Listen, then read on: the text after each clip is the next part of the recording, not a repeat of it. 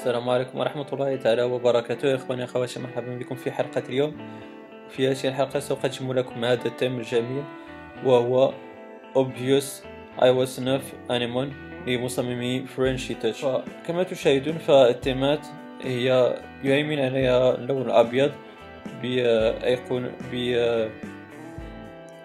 بتصميم بسيط شيئا ما إذا صح الذكر، بألوان باهتة وجميلة جدا تعطي نوع من الحيوية لهذا التيم. فهو تيم جميل جدا كما تشاهدون، وهو يأتي بأكثر من 500 أيقون ومجموعة من الأنيمون إفكتس.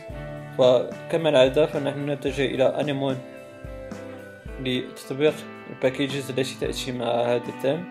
فكما تشاهدون وبالطبع هناك الباكيج الرئيسي obvious iOS 9 أنيمون، وكما قلت فهناك مجموعة من الدوكس كما تشاهدون، مجموعة من الماجيك دوتس، وخاصة مجموعة من أنيمون إفكتس كما تشاهدون، شادو أوريجينال، شادو سيركل إلى آخره، شادو سموث إلى آخره.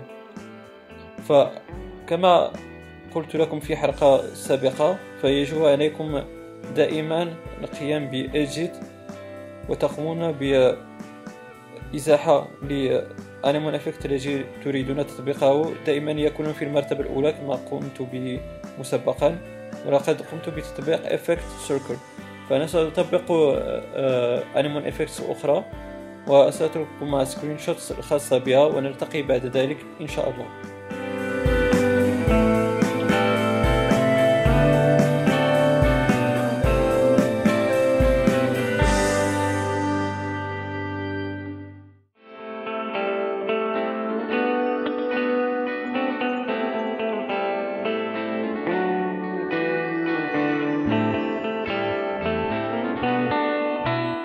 للإشارة فإن هذا التيم يأتي أيضا بمجموعة من icons ل application settings كما تشاهدون، فهي أيقونات أيضا بيضاء بنفس تصميم لأيقونات التيم على سبرينج بورد كما تشاهدون، فيأتي بمجموعة من الأيقونات. إذن فكما تشاهدون فهذا التيم يأتي بمجموعة من الأيقونات تغير مجموعة من applications على جهازكم iOS.